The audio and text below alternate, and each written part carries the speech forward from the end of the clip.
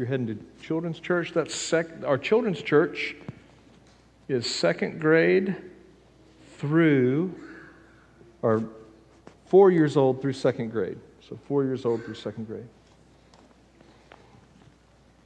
If you'll turn in your Bibles, our text this morning will be 2 Timothy chapter 3, verses 16 and 17, and we'll probably read 14, 15 as well.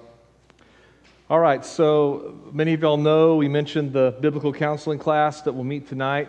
We had 56 come. If you met last Sunday, if you want to come at 5 o'clock, we're talking about biblical counseling, which is just another word for discipleship. It's how you use the Word of God in your own life, but also to help people that are struggling. That's really what biblical counseling is. And so we're just kind of learning together how we can use the Bible to disciple one another, to love one another in the way that we've been commanded to love one another. So you'll notice there's a few deacons and deacons' wives that I've handed out rubrics to. So if you were here in the sanctuary and you're the first 8 or so deacons I saw and their wives sitting together, those people are actually grading the sermon for me. So I need to achieve sufficient. Y'all see, you've got is there excellent, good, and sufficient? Is that the way it works on your rubric?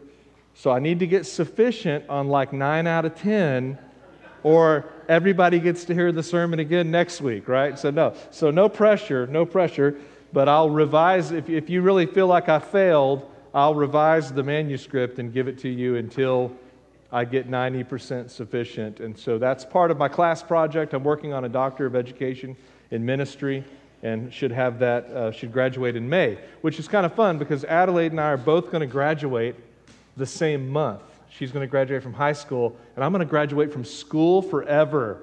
So I'm so excited about that, but we're going to get our cap and gown pictures taken together. That'll be a lot of fun. I'm sure she's looking forward to that. So I was going to ask everybody to hold up their Bible, but that's what the preacher down there in Houston does. So you hold up your Bible. But I want you to hold your Bible in your hand. If you don't have a Bible, there's one in the pew in front of you, and if you don't have a Bible and you need one, you just feel free to take that one, and you can take that one home and read it. But what are we holding in our hand when we hold the Bible? What is this? I think in most houses we can find one. Maybe it sits on a coffee table and never gets opened. Some houses, we're very Bible rich in some houses. We've got a whole shelf full of Bibles. But what is the Bible? Well, people have made comments about what the Bible is and described the Bible. Several presidents of the United States have weighed in on it. Abraham Lincoln said, "I believe the Bible is the best gift God has ever given man. All the good from the Savior of the world is communicated to us through this book." Theodore Roosevelt said, "A thorough knowledge of the Bible is worth more than a college education." Ronald Reagan said, "Within the covers of the Bible are the answers for all the problems men face." Others have made observations. Famous missionary Elizabeth Elliot said, "The Word of God I think of as a straight edge, which shows up our own crookedness. We can't really tell how crooked our thinking is until we line it up with the straight edge of Scripture." I think that's very intuitive, or very insightful. Tell them I'm busy. I'm preaching. Augustine said, I love this quote. He said, "The Holy Scriptures are our letters from home." Isn't that great? And then, of course, it's always good to find a Mark Twain quote. Mark Twain said, "Most people are bothered by those passages of Scripture they do not understand." He said, "But the passages that bother me are those that I do understand." What is the Bible? What do I hold in my hand when I hold a Bible? I think this is one of the most important questions anyone can ask, especially if you are seeking to know God. And our text this morning, I've given you what people have said about the Bible, but what does God say about the Bible? What does God say that His Word is? God's Word gives us the clearest answer to this question. Well, I want to, in this sermon, say 8 things about the Bible. 8 things that we can derive from our text that should affect the way you think about Scripture every single day of your life and how you use Scripture in your life. So, while application is going to be most of this sermon, we need to take a very close look at what the text says. Look at 2 Timothy chapter 3, verse 16. And I think it's interesting when God gives us 3:16 verses. There's quite a few. If you'll just look up the 3rd chapter and the 16th verse of a lot of the books, it's easy for us to remember. So when you're confused and you're not sure what you should think about Scripture, you remember 2 Timothy 3:16 says, "All Scripture is breathed out by God and profitable for teaching, for reproof, for correction, and for training in righteousness, that the man or woman of God may be complete, equipped for every good work."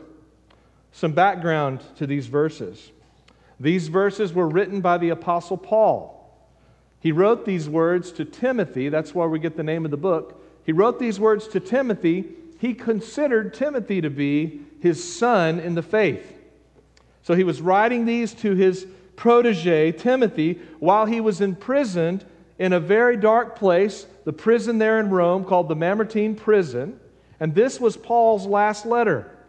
These are his final words that we have preserved before he was taken out of that dungeon prison. You can look it up and see pictures of it online. It's still there.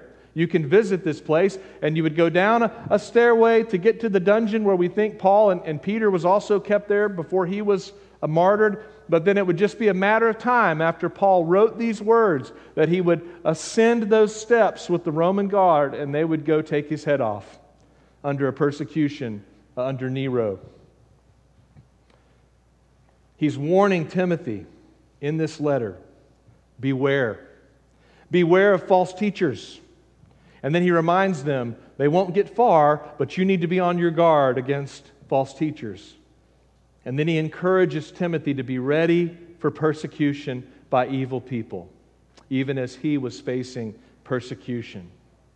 And so he says to Timothy in verse 14, "As for you, Timothy, continue in what you've learned and have firmly believed, knowing from whom you learned it, and how from childhood you've been acquainted with the sacred writings," another reference to Scripture there, "which are able to make you wise for salvation through faith in Christ Jesus."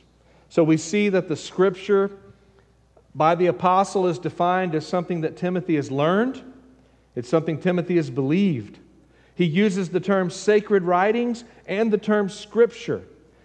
By using these two terms, we understand he's speaking very broadly to all of what we would consider the Old Testament.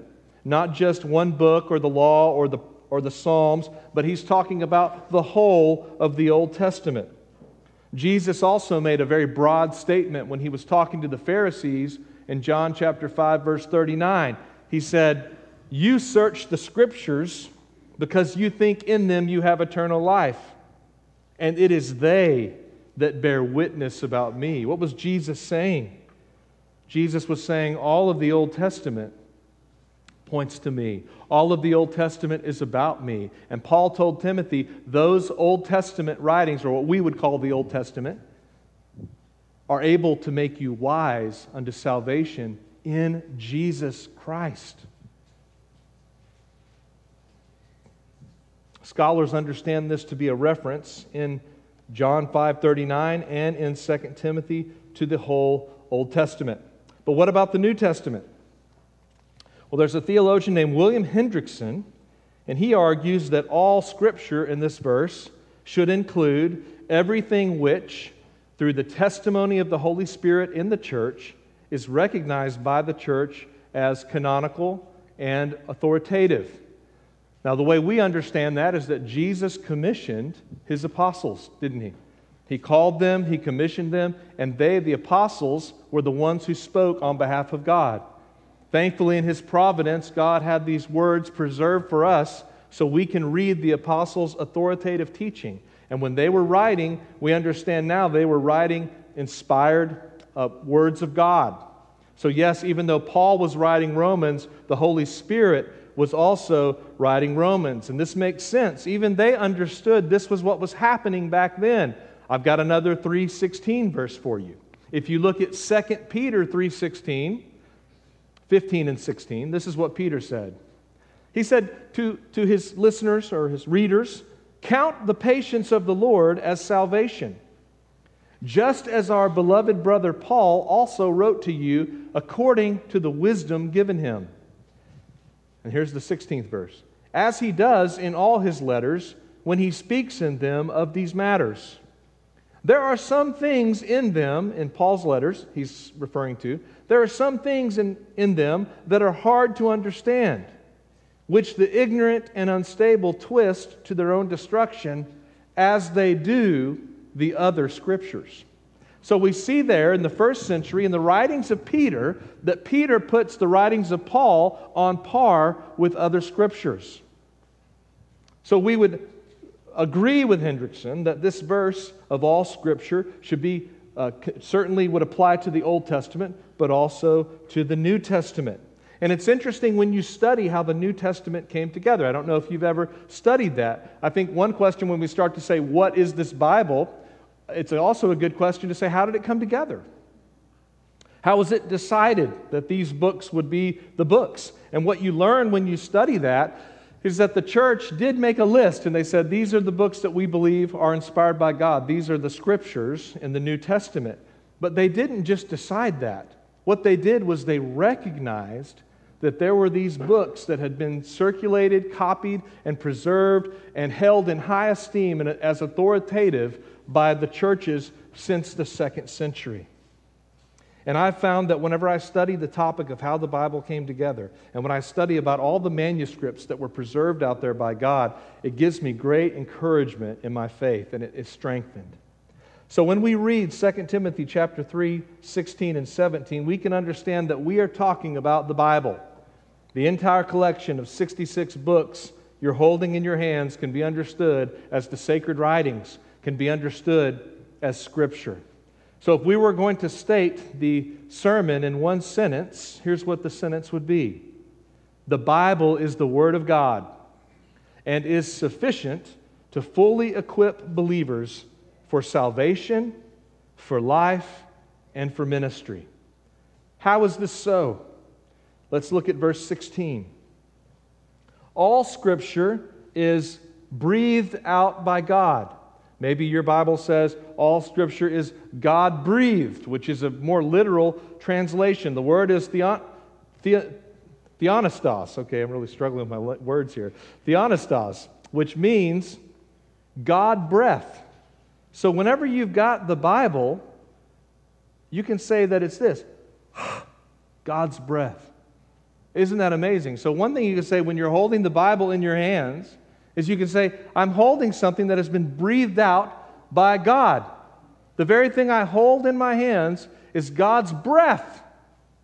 It's the words that He has breathed out to us. So if the Bible is God's breath, then what can we say about it?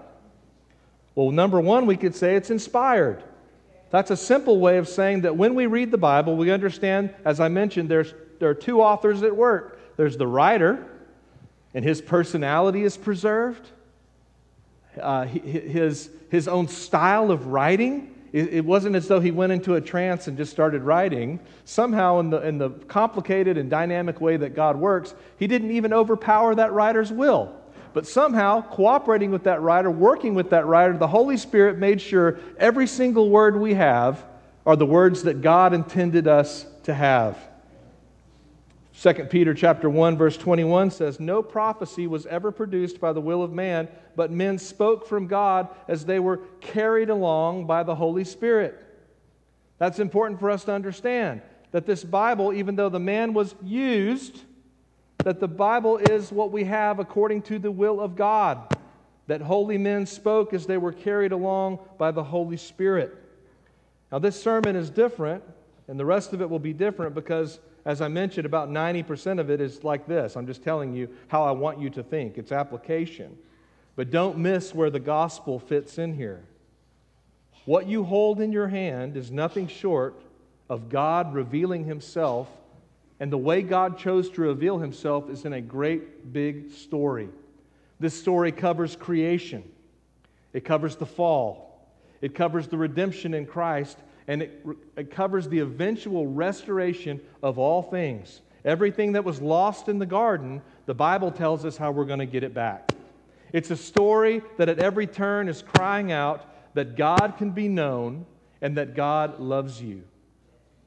It speaks of sacrifice and propitiation. It speaks of atonement for sin by blood. There's a hymn we sing. It says, "It tells me of a Savior's love who died to set me free. It tells me of His precious blood, which is a sinner's perfect plea. It tells me what my Father has in store for me every day. And though I tread a darksome path, yields sunshine all the way." What the Bible tells us, it tells us of one whose loving heart can feel my deepest woe, who in each sorrow bears a part that none can bear below. What the Bible tells us is that we receive things we do not deserve. But in God's great love and mercy, He offers His enemies a relationship with Him that is only won by His death. Scripture speaks of a great salvation that is offered to you through faith in Christ. And then the Bible tells about this ongoing process where we become more and more like Jesus. Don't lose the gospel in a verse that tells you what the Scripture is, because you don't know the gospel unless you have the Scripture. What the Bible is nothing short of an invitation for eternal life that begins right now and will continue on after your death. This which you hold in your hands is an invitation to know God. It's an inspired book. There's no other book like it. It's not in a genre because it's its own genre. Unique among all books ever written, and we can trust it because it is inerrant. Now, the first day I ever came here, Gerald, we were in the fellowship hall. Gerald remembers this because he asked me if I remember it from time to time. And Gerald came to me and he says, so they were going to vote on me to become the pastor here 9 years ago. And Gerald walked up to me and he said, "I got one thing I need to know, and that's all I need to know." And I thought, okay, what's he going to ask me here? And he said, "Do you believe the Bible's the inspired, inerrant Word of God?" And I said, "Absolutely." He said, "Thank you very much." And he walked off. The Bible's inerrant. Now, some people, they don't want to use that word, but I like that word. What we mean when we say inerrant is that in the original manuscripts and the original autographs that were written down by the author, that the Bible is totally truthful in everything it addresses. That means you can trust everything the Bible says. Now, y'all know I went to a college where they didn't teach that. They actually told us the Bible wasn't inerrant. They told us it was full of errors. And what you had to do was figure out what the truth was and what the errors are. Now, I'm going to tell you that's very discouraging when you do that to an 18, 19-year-old boy. And it's discouraging if you were to say that to me now that I'm 47. Because how am I going to determine what is the truth and what is error? What pages do we need to rip out of the Bible? Because if there's error in there, why don't we just rip it out? Where would you begin ripping pages? But that's not the main question. It's where would you stop? But the Bible, if it's full of errors, can it really be God's breath? But if the Bible is God's breath, it is not wrong, it is not false, it does not contain errors, because God's breath could never contain an error, because God doesn't make mistakes. And if the Word of God contains mistakes, then the question again is how many? And who are you to determine what is true and false? We talked about in our biblical counseling class last week that We're the interesting creatures on this planet. We're the ones that require outside words and outside knowledge to know what we're supposed to do. Be fruitful, multiply, fill, subdue the earth. Adam and Eve needed that. You didn't have to tell a dog how to be a dog. You didn't have to tell a deer how to be a deer. They know. But we need the words. We need the words of God.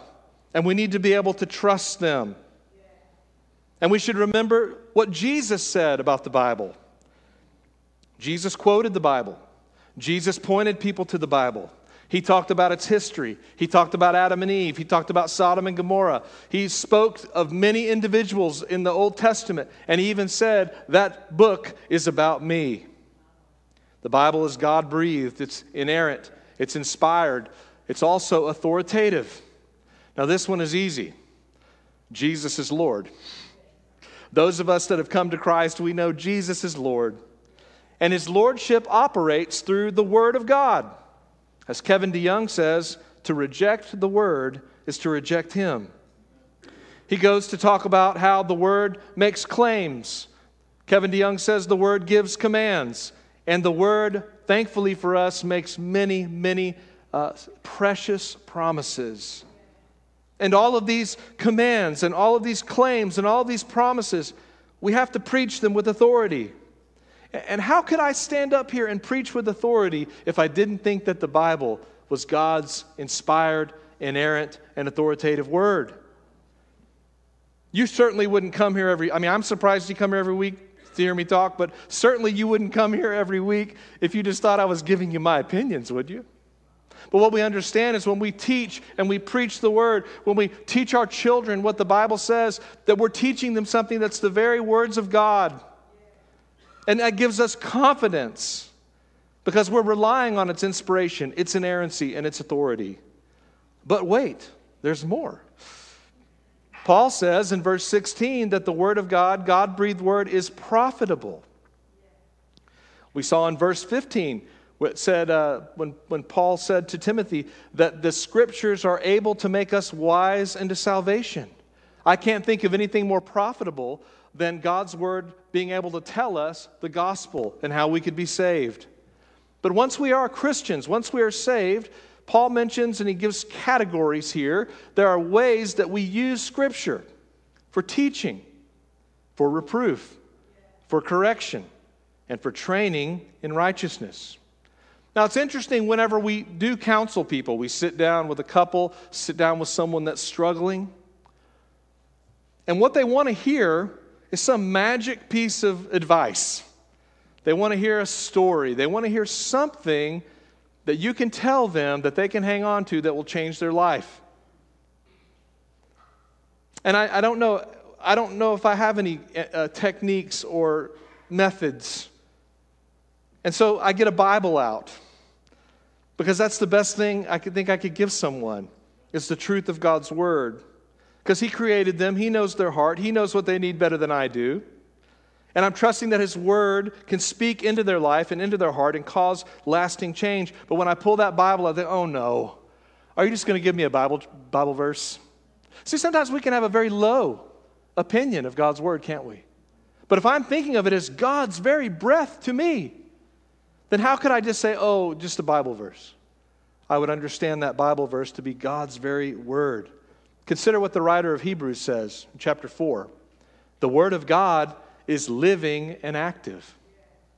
It's sharper than any two-edged sword, piercing to the division of soul and spirit, joint and marrow, and discerning the thoughts and intentions of the heart.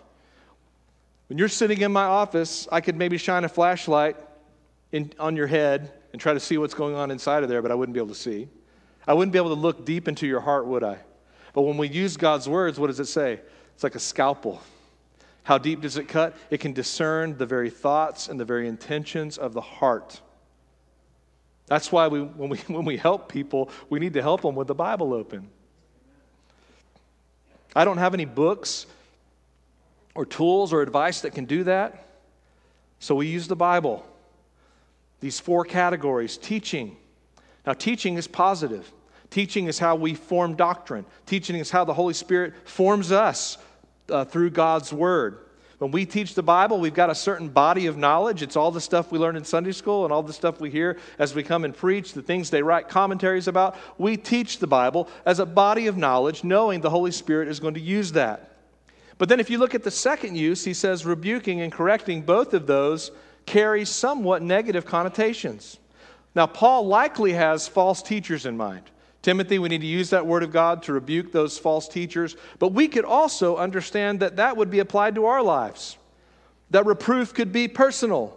That reproof could be doctrinal. Scripture, what it does is it shows sinners like us our failures. Our failure of acting, maybe our failure in thinking. It dissects and clarifies the very point of the mistake, and it leads us to new peace and new wholeness. Correcting is also carries a negative connotation. Along with rebuking, if you add these together, what does it say? We're going to discipline you, we're going to correct you, we're going to rebuke you, we're going to adjust you. You ever had your mom come up to you, do you remember those days? And she would say, when you were a child, she'd say, I think what you need is an attitude adjustment. And I was often in need of an attitude adjustment. Well, the Word works in that way. How many times have we gone to God's Word and it tells us, Chad, here's where you need an adjustment. Here's where you're not loving. Here's where you're not caring. Here's where you're thinking of yourself instead of others. Here's where the highest goal in your life is not to glorify God and enjoy Him, but you're trying to find purpose and satisfaction in other things. And the Scripture gently rebukes us, and then it corrects us. And what a wonderful way for God to work by giving us His Word, speaking to our hearts that we might change. And then the final use of Scripture Paul lists in verse 3:16. He says, well, train us in righteousness. That's a positive thing, like teaching. What happens when we're trained in righteousness? I think what happens is we develop an observable Christian life. Your righteousness doesn't make you a Christian. But when you're a Christian and you're growing, you're going to have an observable Christian life where you're going to be doing the right things because you love God and because you want to do those right things. Scripture and the Holy Spirit uses it to make you holy, to train you to be holy. So taken as a whole, verse 16 shows us how Scripture works to give us knowledge, to give us direction, to lead us to salvation, and to take us towards deeper maturity in Christ. Now, the apostle says, here's how you use the Word of God. Here's how you use it in a profitable way to reprove and correct and train and transform and change. And based on that, we can say a few more things. We can say the Bible is necessary. If you want to know who Jesus is and what He has done, you need Scripture. If you want to know God's will for your life, read your Bible. If you want to hear God speak, open your Bible. It is also clear. Now, the fancy theological word, I hope I can say it because I've been struggling with my words, but the fancy theological word for clarity of the Bible is called perspicuity. That means you can understand it when you read it. Now, there's the big illustration that we use on this point to say that the Bible is clear is that whenever Jesus is talking to the Pharisees and they're asking Him questions, what's the question He asks back to them? Have you not read? And what is Jesus saying when He says, have you not read the Bible? He's saying, if you would just read God's Word, you would understand. You would know. He says it in Matthew chapter 12, Matthew 19, Matthew 22, Mark 12, Luke 6 are passages where Jesus just straight up asks people and tells them, you don't understand this because you've not read your Bible. The Bible is clear. Our Sunday school class, I have to mention this. Our Sunday school class meets right next to the preschool class, and the preschool class came today, and they brought me they have a bag here. It says Brother Chad on it, and they brought me a little card they made that said, thank you for all you do, and they all signed it. And then they brought me a Coke Zero and Reese's. So they're my new favorites. But that class meets over there right next to our class every single week. What are they doing in there? They're taking preschoolers and they're able to teach them the truth of the Bible. That's because you can understand the Bible. We can teach it to very small children. We're commanded to do that in Deuteronomy chapter 6. When we're with our children, we're to be talking about the Bible and what it says all the time. Why? Because the Bible is relevant. It is necessary. It is clear. It is relevant to your life because the Bible is about all of life. If you're living something right now, the Bible speaks to it. It is inspired. It is inerrant. It is authoritative. It is profitable. It is necessary. It is clear. It is relevant. And what does it produce? Look at verse 17. It produces a Christian that is complete and equipped. Verse 17 says that the man of God or the person of God, we don't want to leave the women out here, we can all, if we will read the Scripture, be complete and equipped for every good work. The Scripture is able to lead you to Christ. The Holy Spirit will use it when it's preached to lead you to Jesus, and then it's able to lead you to fulfill God's Word and His work for you. Have you thought about what God intends you to be? What is God's intention for you? It's interesting when you counsel, sometimes you'll say, maybe if you're counseling a married couple and you say, what's the purpose of your marriage? And they just look at you, what? What's the purpose of my marriage? I've never thought about my marriage having a purpose. It's even more disturbing when you sit down with an individual and say, why are you here on this planet? What's the purpose? And they have no idea. They have no idea. If all Scripture is God-breathed and it's profitable, it's aiming towards a purpose. And that purpose is that I might be complete in Christ. My life is to be complete in Christ, and then God has a purpose. He's got good works He's prepared in advance for me to do, and the Bible equips me to do those good works. So I'm complete on the inside, and I'm equipped on the outside to do all that God has called me to do. When I think about becoming who God intends me to be, when I think about my purpose, I can hold the Bible and I can know that in its pages, I have all I need. Because Scripture produces a Christian that is complete and equipped and lacking nothing. Peter said, may grace and peace be multiplied to you in the knowledge of God and of our Lord Jesus Christ. His divine power has granted to us all things that pertain to life and godliness through the knowledge of Him who called us to His own glory and excellence. How do I gain knowledge of Him who has called me? I open up my Bible, and there it is.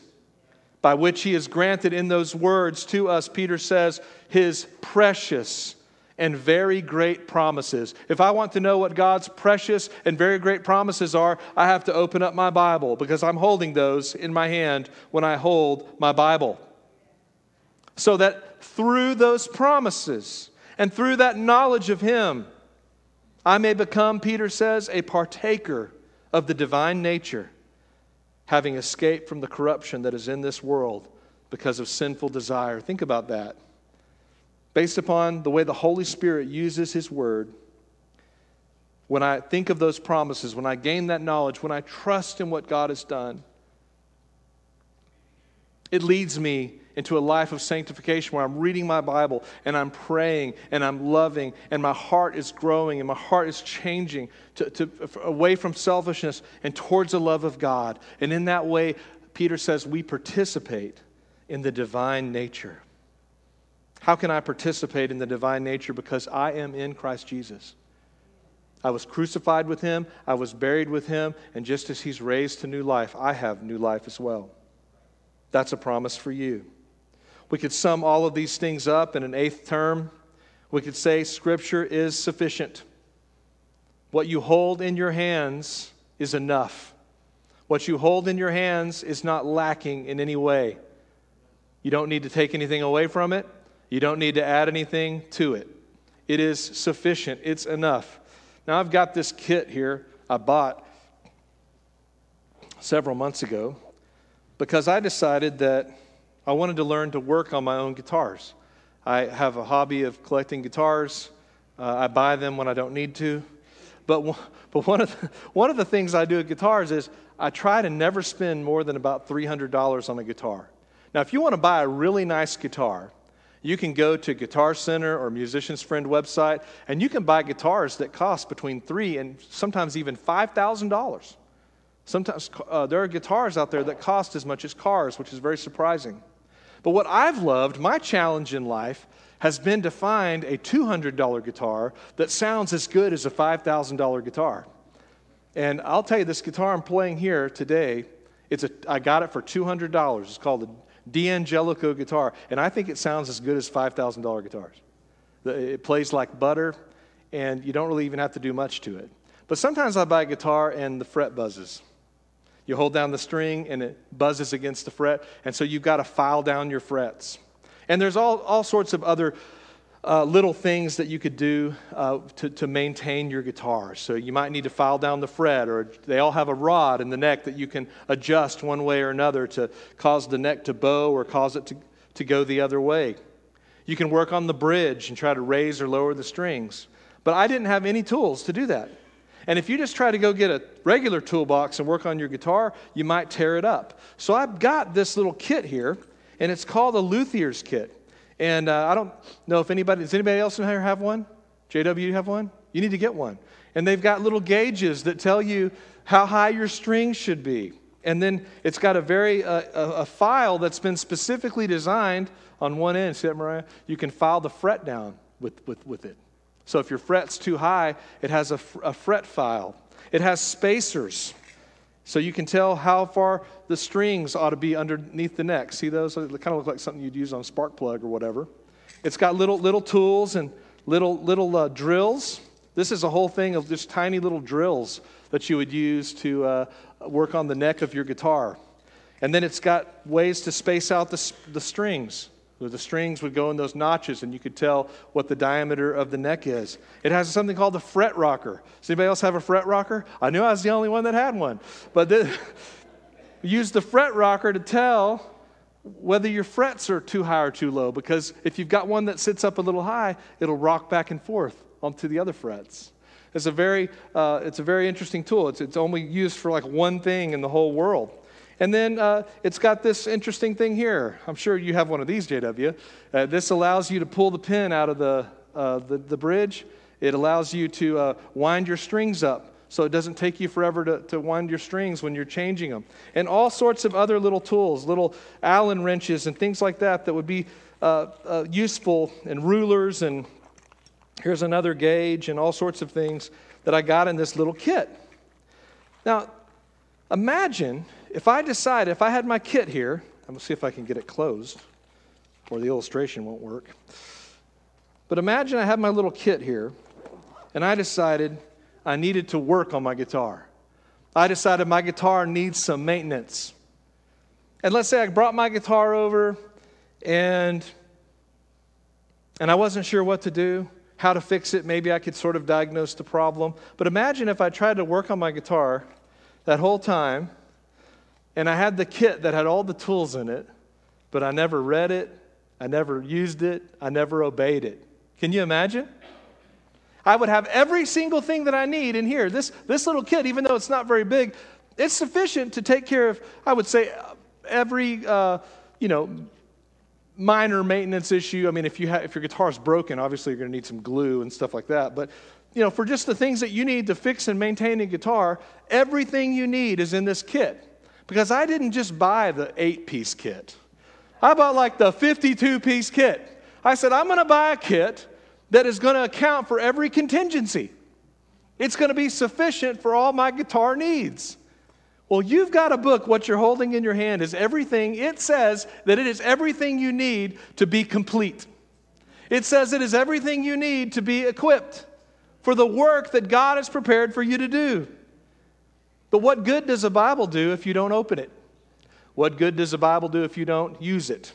What good does a Bible do if you will not obey its teachings? But you have one.